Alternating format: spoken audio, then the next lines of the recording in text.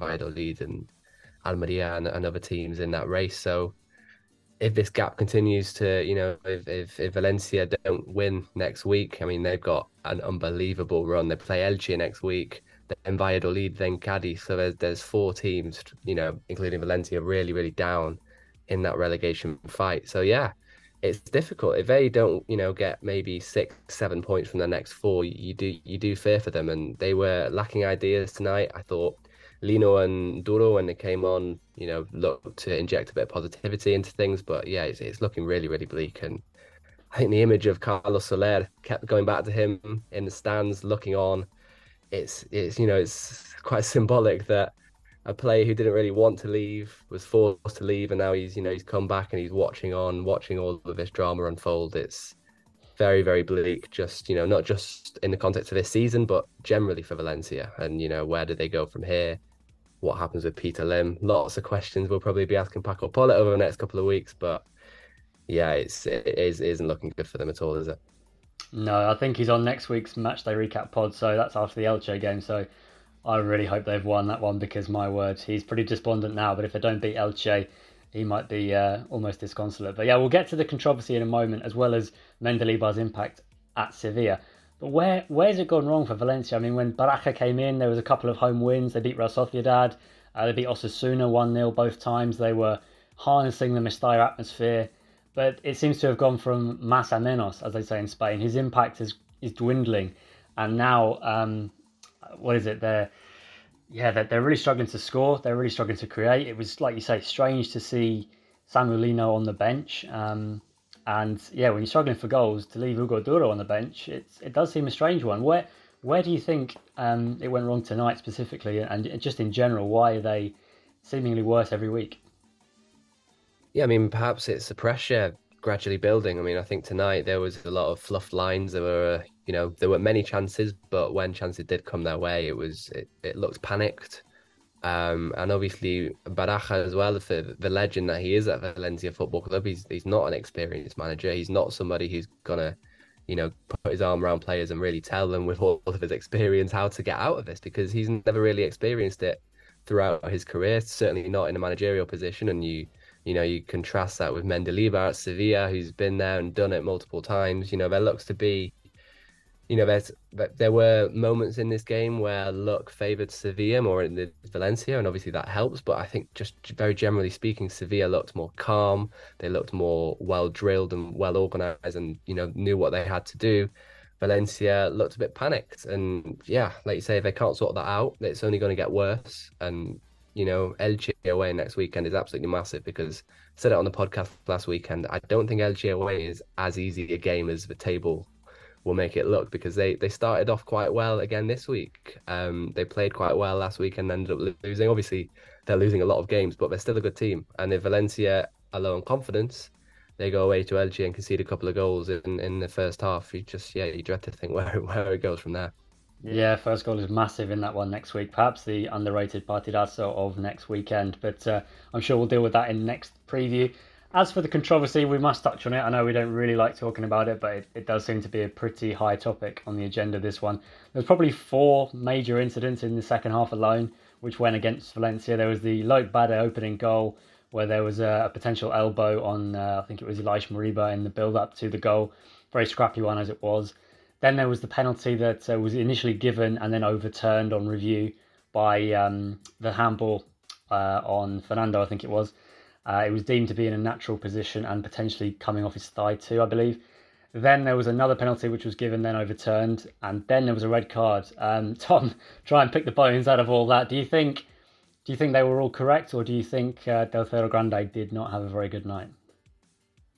It's very difficult. I mean, I think for the first goal from Loic Bade, it was a bit of a melee. It was a bit of, 6 of one, half a dozen of the other. It's a bit difficult to tell who was the offender there, and I think maybe to let it go was the correct thing to do, just about. But it's a difficult one.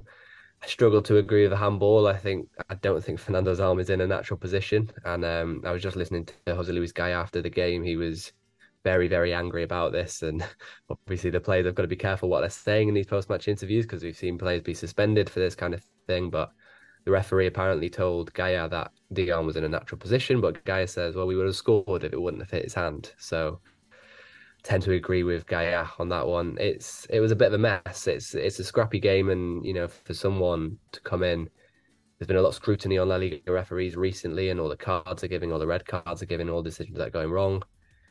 Yeah, it's a bit of a perfect storm, and Del Cerro Grande was under a lot of pressure. I don't think he got it spot on, but yeah, I think he did probably as well as he could under the circumstances. And absolutely vociferous, and by the end, boiling Mestalla. It's certainly an atmosphere that is not easy to keep a clear head in for players and, of course, officials. Anyway, moving on quickly. Quick word on Mendilibar then. What an impact he's had since arriving. As you said, he's experienced. But I was so impressed with the way they managed to get a draw from Old Trafford on Thursday. Now they're going into the second leg with injuries to Manchester United, suspension to Bruno Fernandes. Sevilla have a chance, don't they? Yeah, it's incredible, isn't it? I mean, I was actually very impressed by them against Celta as well. I mean, obviously they collapsed in the last couple of minutes and conceded two and drew 2-2, but I think they looked, they played most of that game with 10 men, I think 70 odd minutes, and they really stifled Celta and they played really well. They were very organized. And there's just some players on that team. I mean, I think Rory tweeted about it, but Lucas Ocampos is just absolutely busts a gut for every loose ball. He chases everything down, as does kind of Brian Hill as well. I think he's another Mendeleev favourite. And City running the line. Yeah, it's almost as if he's gone back to basics a little bit, and it really has worked. Whether that is a long-term strategy for a team like Sevilla, who should be aiming higher than the situation they're in at the moment, that remains to be seen. But yeah, you have to take your hats off to Mendeleev because he's done a fantastic job, and they look really up for it. And yeah, 7 points clear now of relegation trouble, I think, and 7 points off Europe. Amazing, isn't it? Only a couple off Osasuna and Rayo. So yeah, remarkable job from Mendy. Heading north then, Lee, we had another fantastic match in the Basque Country. It was the Basque Derby, one of the most, perfect fixtures of the Spanish football calendar. Athletic Club against Real Sociedad. Iñaki Williams was the man here. 2 goals, which gave Athletic a 2-0 victory. He's now scored 4 goals in April when he hadn't scored any since November. So a remarkable uptick in form from Iñaki. And Athletic had a really good win here, didn't they? Yeah, I think that's the first time he scored in 3 consecutive games as well for nearly 4 years. So it's a really, Iñaki Williams, obviously he's very consistent in terms of he's always in the team. He's not always been a consistent goal scorer, but when he turns it on, he really is a force to be reckoned with. And that second goal was just really indicative of what he can do and how powerful he is and what a finish it was at the near post as well. But yeah, I mean, strong first half, I thought, for Athletic Club. I thought they were on the back foot in the second half, but just managed to break away and kind of get that second goal to seal the win. Atmosphere was absolutely fantastic, but yeah, in the end, thoroughly deserved, I thought, for Athletic Club. And that really makes things interesting, actually, in the European race, because Real Sociedad are under pressure now from the likes of Real Betis, Athletic Club. With that big win, they're just holding off Rayo and Osasuna, but yeah, there's 2 big races going on, not only for Champions League, but also for Conference League as well. Indeed, yeah, Athletic have put themselves back into a position after a poor run. They've looked like they're turning the corner and beginning to grind out some positive results. As we say, Real Sociedad, again, really should have scored in that second half. I'm not sure how they didn't, but again, they're clinging on to fourth, but the way they're playing, the form they're in, it's really difficult to see them staying there. But we talk about Villarreal, the team that was on a real good run of form, having won at the Bernabeu last week. I don't need to tell you this as a fan, but this is the most Villarreal result ever. They go and lose 2-1 at home to Real Valladolid. Tom, yeah, peak Villarreal. Yeah, I mean, I wrote the kind of match day preview on a Friday night for the Substack, so we were previewing the Saturday games, and I did want to say this would be a very Villarreal game to lose, but I didn't want to, tempt fate or be a bit kind of disrespectful to Villarreal Football Club. But yeah, they've done it again. Unbelievable. I mean, they've won 4 games in a row, looking probably the most form side in Spain, really, behind Atletico Madrid, or kind of up there with Atletico Madrid at least. And yeah, I'm not actually sure how he didn't win the game as well, because Chukwueze missed. I mean, it really wasn't his day, was it? Absolutely rounded the Valladolid goalkeeper and missed for more or less open net. Then he hit the post. He had a goal disallowed for a marginal offside. I think it was just one of those days, but Villarreal have one of those days far too often to be, competing for Champions League spots. And again, we look at it at the end of the season, they dropped points to Getafe, they obviously lost to Elche, they've lost now to Real Valladolid. Those are going to be the difference. Indeed, yeah, very disappointing for the Yellow Submarine. They'll have to bounce back quickly. As for Real Valladolid, that's now 4 points and 5 goals under Paulo Pezzolano at Pucela. Really quite impressive start. Very early days, of course, but we were all surprised when Pacheta was sacked, but this does appear to have given them a bit of a spark, and they're unbeaten when they score the first goal. So I know they don't score many, but when they score first, they don't lose. So that's a good trait to have. That's a great statistic, yeah. I mean, I was looking as well because we were impressed by their January transfer business, and I believe their new signings have now scored 6 of their last 10 goals since they've been at the club. So Kyle Larian, obviously, and Selim Amala. Yeah, really, really good. And I mean, that El Yamik goal kind of summed up the game for me. The fact that the centre-back picked up the ball in his own half and absolutely ran through the entire team, got to the edge of the box, deflected goal. everything kind of went right for Valladolid. With all due respect, everything went wrong for Villarreal. But yeah, when you're Valladolid and you're down there and you need the wins, that is an absolutely massive one to get because no one really expected them to do it. Indeed, it was Moroccan magic at the double for them, 2 of the World Cup semi-finalists on the score sheet at La Ceramica. Well, then over to Betis, and last week they had a golden chance to keep pace, and they were the ones that kind of collapsed, losing at home to Cadiz, red cards and losing their heads, and we thought, okay, they've seen Real Sociedad lose, they've seen Villarreal lose, now they have a great chance at home to Espanyol. Can they take advantage this time? Well, yes, they did. 3-1 win, fantastic performance from them. We'll get on to Espanyol in a second, but first of all, Betis, probably the ones that might sneak forth in the end of it all, right? Yeah, you would have said that to me last week when they just imploded against Cadiz. I would have said no chance, but yeah, this was really important. I think they were kind of fortunate that the fixtures fell, that they could have a second home game just after that last one, just to kind of get it out of their system and get back on track, and that's exactly what they did. All credit to them. And yeah, I absolutely love watching Betis when William Carvalho plays in a more attacking role. He was kind of playing as a central attacking midfielder in this game with Guido Rodriguez and Andres Guardado behind him, and he is a force to be reckoned with when he gets going. And he was just brilliant. He scored a fantastic goal, really, really nice finish on the edge of the box, just to kind of blast it into the bottom corner. Yeah, really good from Real Betis, and yeah, they dominated the game. Espanyol didn't offer much, unfortunately. They had a few chances towards the end, but yeah, it's looking bleak for them. But Real Betis, yeah, I think they've done really well to bounce back from losing their heads really last weekend. Well, we've spoken about Mendilibar having a positive impact at Sevilla. We've spoken about Pezzolano looking like he's given a spark to Valladolid. As for Luis Garcia at Espanyol, doesn't look like he's managed to change the chip, as they say. They've now lost 6 on the bounce, 2 of them, of course, under him. And that's the worst losing run in La Liga this season. Not even Elche have lost 6 in a row. So that tells you how bleak their position is. And again, another team, a bit like Valencia, it's very hard to see how they're going to turn it around. And they'll need to do it quickly. Otherwise, they will get cut adrift too, won't they? Yeah, I mean, the key is Joselu. He is Espanyol's beating heart, just like he was with Alaves last season. I think he scored 45-50% of their goals last term. He's on a similar rate for Espanyol as well. Martin Braithwaite as well can be a good goal scorer when he gets into the positions. But yeah, if you look at this game, they did score, but it was an unbelievable, probably one of the best goals of the month, of the last couple of months in La Liga. Cesar Montes, the centre-back, chesting the ball down and scoring an acrobatic overhead kick from near enough the edge of the box. That's not going to happen every week. And if it didn't happen here, they would have probably lost 3-4, 5-0. So yeah, I think that kind of helped to spark a little mini revival. But without that moment of magic, Espanyol would have been trounced again. Yeah, it's not looking great, but Joselu, he missed a good chance. He missed a good header from a corner. Would have got Espanyol back into the game. He needs to get back on, his goal-scoring form, and I think Espanyol will be relying on him until the end of the season. And they've got Cadiz next week at the RCD Stadium. That is absolutely massive because, again, 2 teams down there, and if Espanyol don't win that, they could, as you just said, be cut adrift. Well, on that note, we'll pause there for the break. We'll be back in part 2 with 5 more games, including all of the big 3. Stay tuned.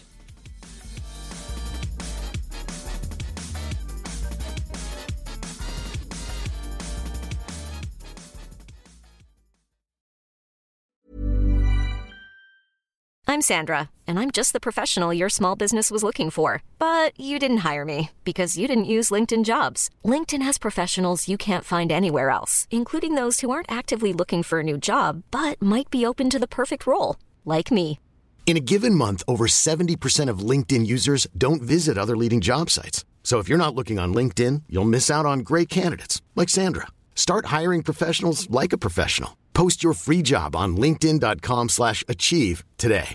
Imagine the softest sheets you've ever felt. Now imagine them getting even softer over time. That's what you'll feel with Boll & Branch's organic cotton sheets. In a recent customer survey, 96% replied that Boll & Branch sheets get softer with every wash. Start getting your best night's sleep in these sheets that get softer and softer for years to come. Try their sheets with a 30-night guarantee. Plus, get 15% off your first order at bollandbranch.com. Code BUTTERY. Exclusions apply. See site for details. When you make decisions for your company, you look for the no-brainers. If you have a lot of mailing to do, Stamps.com is the ultimate no-brainer. Use the Stamps.com mobile app to mail everything you need to keep your business running with up to 89% off USPS and UPS. Make the same no-brainer decision as over 1 million other businesses with Stamps.com. Use code PROGRAM for a special offer. That's Stamps.com, code PROGRAM.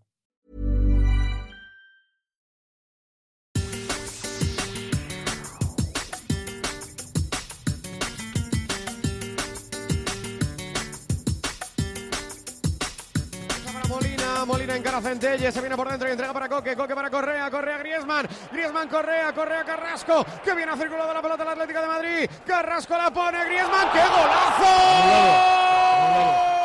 Welcome back to La Liga Lowdown. I'm here with Tom Harris reviewing Matchday 29 in La Liga with some fantastic matches and some significant results, including at the Coliseum Alfonso Pérez, where Barca were held to a goalless draw for the second game in a row.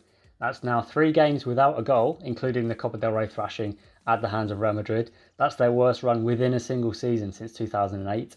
And they haven't drawn consecutive La Liga games 0-0 within the same season since 1993 under Johan Cruyff. Xavi was blaming the pitch, but there's deeper issues here, isn't there, Tom? Yeah, blame the pitch, but also congratulate Getafe, because that is exactly what Getafe set out to do, and it's what they used to be so good at. Not so much this season, but they really frustrated Barcelona, who were, they weren't at their fluent best. I think missing Pedri and De Jong in that midfield is always going to have an impact, but it looked really, obvious today that they were lacking a bit of creative spark in that midfield. But yeah, it was a bit of a tough watch, I thought, at times. But Getafe defended well with that back five. We know they've got some warriors in that defence, the likes of Damian Suarez and players who really aren't afraid to get stuck in and rile up attacking players. But yeah, a little bit concerning for Barcelona. Like you say, this is their worst run of scoreless games within the same season since 2008. I think you tweeted that out, Matt. They're 11 points clear. Surely they're not going to let that slip, but it is a bit alarming, isn't it? Well, I was going to ask my question. I was assuming, wrongly as it turns out, because that's now 3 consecutive seasons where they haven't even scored at the Coliseum. But I was assuming maybe they'll scrape another 1-0 as they have done. And I was going to ask, is this going to be an anticlimactic end to the season? Because they're that far clear, they're going to kind of get over the line. But with Madrid still in the Champions League and potentially winning the Copa del Rey, it might be overshadowed. But now the question you have to ask is a little bit of maybe high Liga, because if Barca are struggling to score goals, next week they have Atletico Madrid. If they lose that and Madrid win their game, it's only 8 points. And you can see where I'm going with this. Do you think there's any chance that there might still be a bit of league? I'm going to say yes, just because I kind of want to see it happen. Bit of drama towards the end of the season. But no, you're right, because Atletico Madrid, we'll get onto them in a minute. They are playing unbelievably well. Antoine Griezmann is playing unbelievably well, and what a story that would be if he went back and kind of derailed Barcelona's title parade. And then they've got Rayo away from home the weekend after, and Barcelona, they've lost twice and drawn to Rayo since they were promoted 2 seasons ago. Rayo are still unbelievably unbeaten against Catalan sides since it came up as well.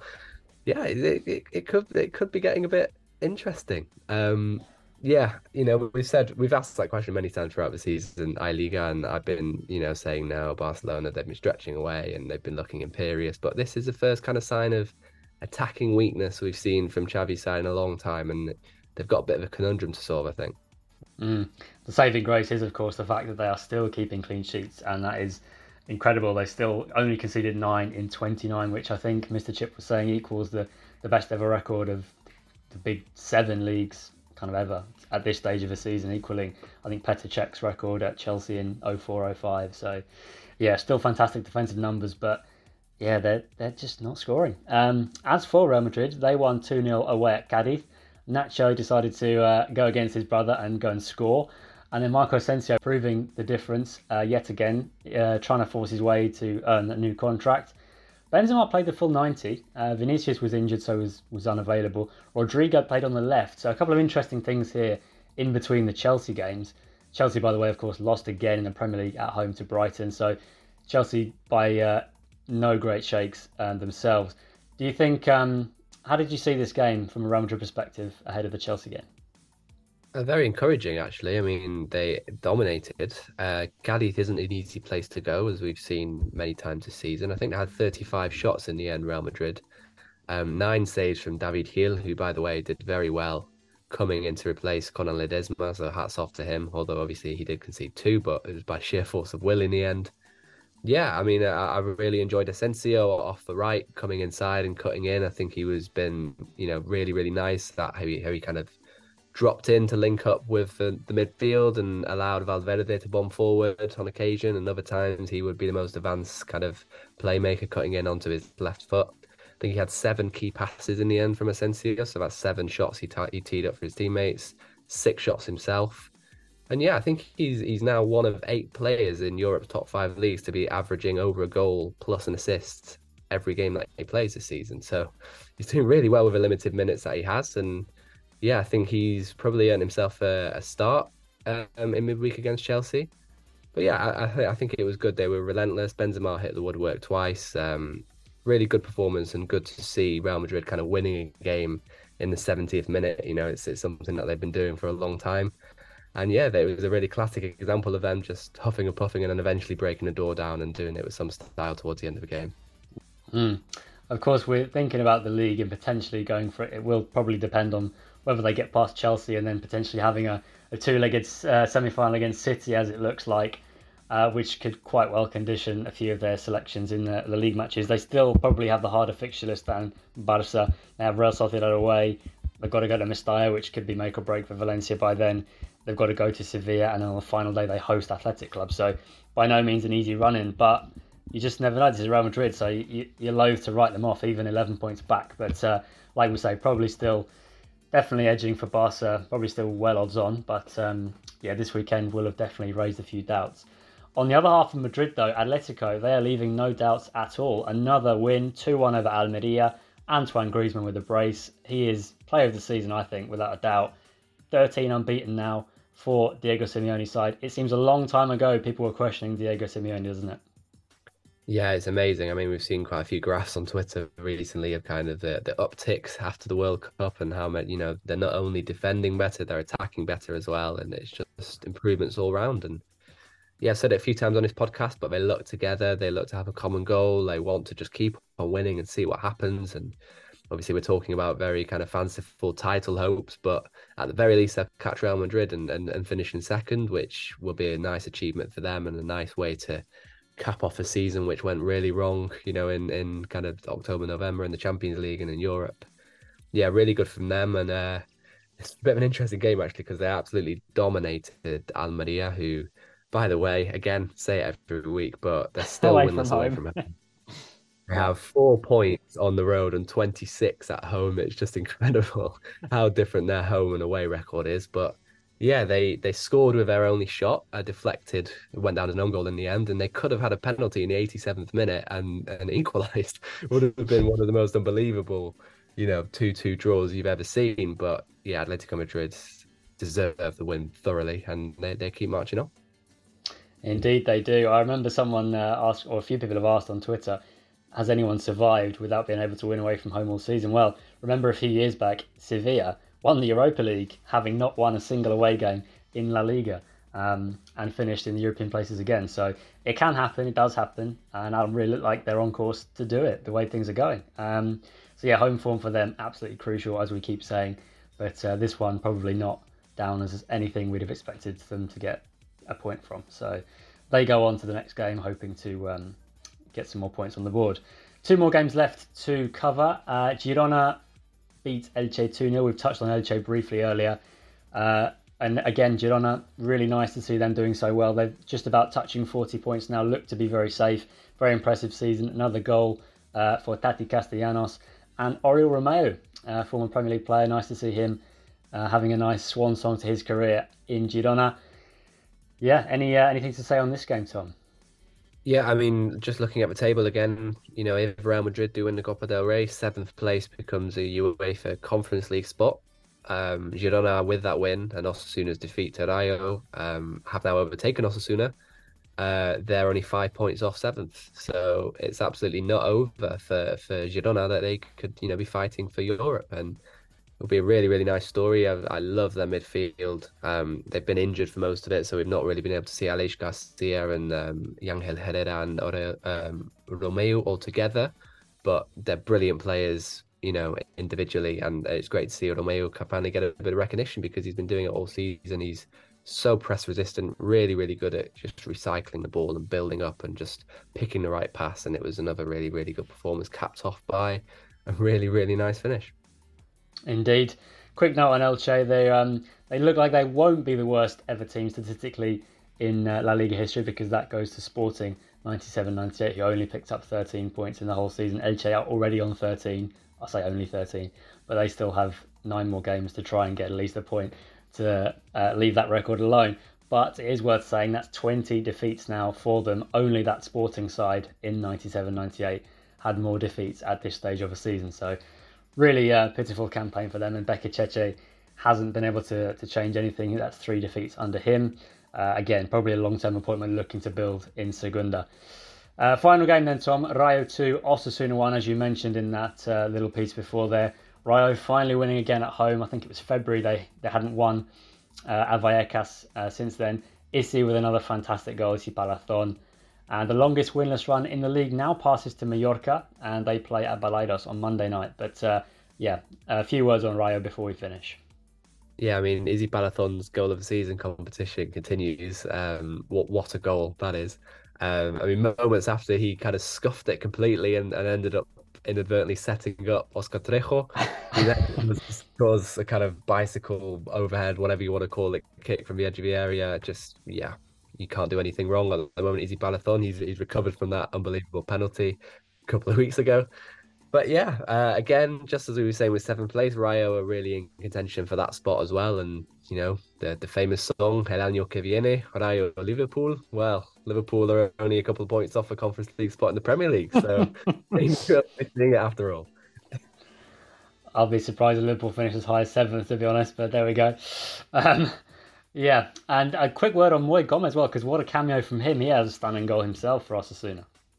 Yeah, I really like Mo Gomez. He's one of those players that kind of always shows up in the underlying numbers in terms of expected assists and how well he is at teeing up his teammates. Yeah, he came on, and I think Quique Barja was just kind of running into Fran Garcia all game, and Garcia was just eating him up, just tackling. And Moi Gomez came on, dropped a bit deeper, kind of caused a few more problems to that Rayo back line. And yeah, that goal that he scored, that was on his weaker foot as well. That left-footed drive right into the top corner. Really, really nice to see. Like you say, these two teams are going to be scrapping it for the Conference League. I think Rayo probably, my pick. They're the ones I want to see most in the Conference League, but Athletic Club probably have the firmest grip, I'd say, after their 2-0 win over Real Sociedad. Indeed. It's going to get more and more interesting as we go through the weeks, but for now we have to leave it there. Thank you very much for your time as ever, Tom. Great to speak to you. Thank you very much, Matt. And yeah, looking forward to speaking to you again soon. Indeed, it's going to be a fantastic week. Once again, in Spanish football, we have plenty to look forward to, with Real Madrid's trip to Chelsea defending that 2-0 lead, and then Sevilla going up against Manchester United at the Ramon Sanchez Pizjuan on Thursday night for a place in the Europa League semi-final. So it's all coming up, and we'll be back with a midweek podcast to review those games and look ahead to another important weekend in La Liga. So keep it La Liga low down, and we'll leave it there. Adios.